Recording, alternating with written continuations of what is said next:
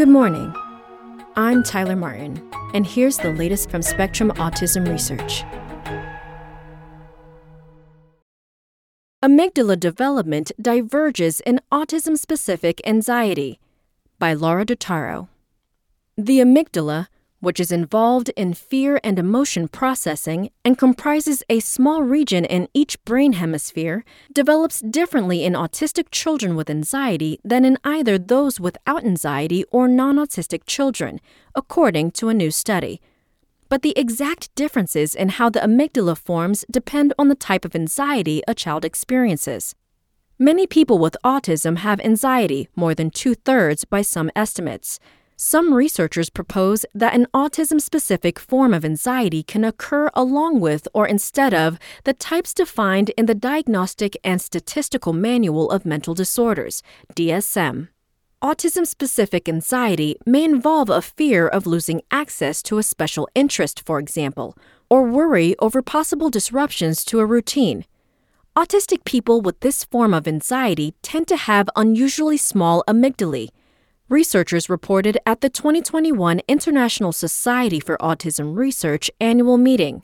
For the new work, the same team excluded participants with obsessive-compulsive disorder from their original sample, revealing a new trend of large amygdalae in autistic children with so-called DSM anxiety.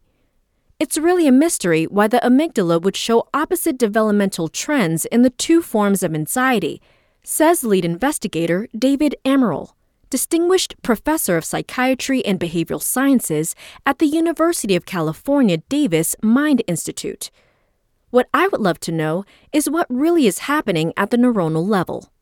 Amaral and his colleagues hypothesize that an as-yet undiscovered variable drives both autism-specific anxiety and smaller amygdala size, potentially defining a subtype of autism. This is a beautiful study and very exciting, says Kevin Pelfrey, professor of neurology at the University of Virginia in Charlottesville, who was not involved in the work. This is good evidence for an autism-specific form of anxiety, he says. Amaral and his colleagues scanned the brains of 71 autistic and 55 non-autistic children at up to 4 time points, from about age 3 to 11.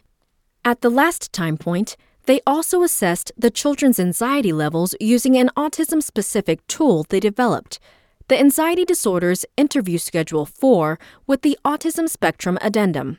Among the children with autism, 43, more than 60%, met clinical thresholds for anxiety, 28 for autism-specific anxiety, 32 for DSM anxiety, and 16 for both. None of the non-autistic children had anxiety. At both the first and last time points, autistic children with DSM anxiety had an enlarged right amygdala compared with their non-autistic peers, but otherwise showed typical amygdala growth over time. Autistic children with autism-specific anxiety, however, had slower right amygdala development than all the other children, resulting in a smaller amygdala by the final scan. The autistic participants' intelligence quotients ranged from 25 to 170, with 32 participants falling in the range of intellectual disability. 33 autistic participants had little to no language at their first assessment. But neither intelligence quotient nor autism traits could account for the brain differences, the researchers found. The findings were published in Biological Psychiatry on February 2nd. It is somewhat surprising we see smaller amygdala volume, says Derek Andrews, a postdoctoral researcher in Amaral's lab. This is kind of a starting point.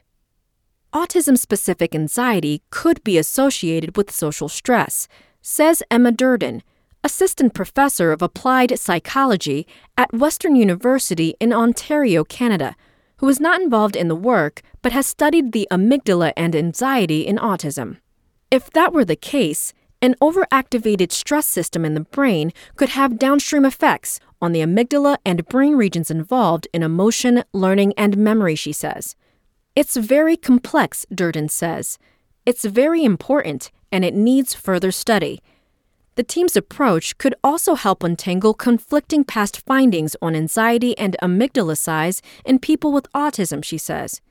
We really need to start better understanding these associations, Durden says.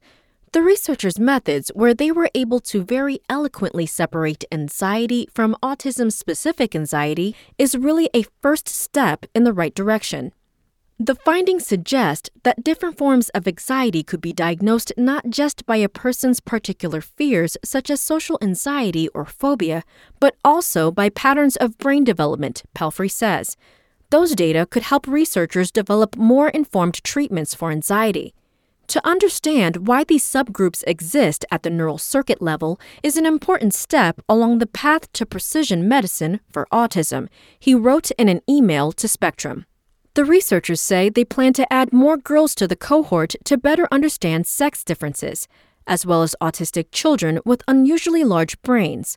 They also hope to make predictions earlier in life about which children will go on to have anxiety, Amaral says. We're doing all of this so we can actually reduce anxiety, Amaral says. This is like a first stage of a much longer-term project that has as its goal improving the quality life of people with autism. That's all for today. Check back on Wednesday for more content from Spectrum Autism Research, or go to spectrumnews.org.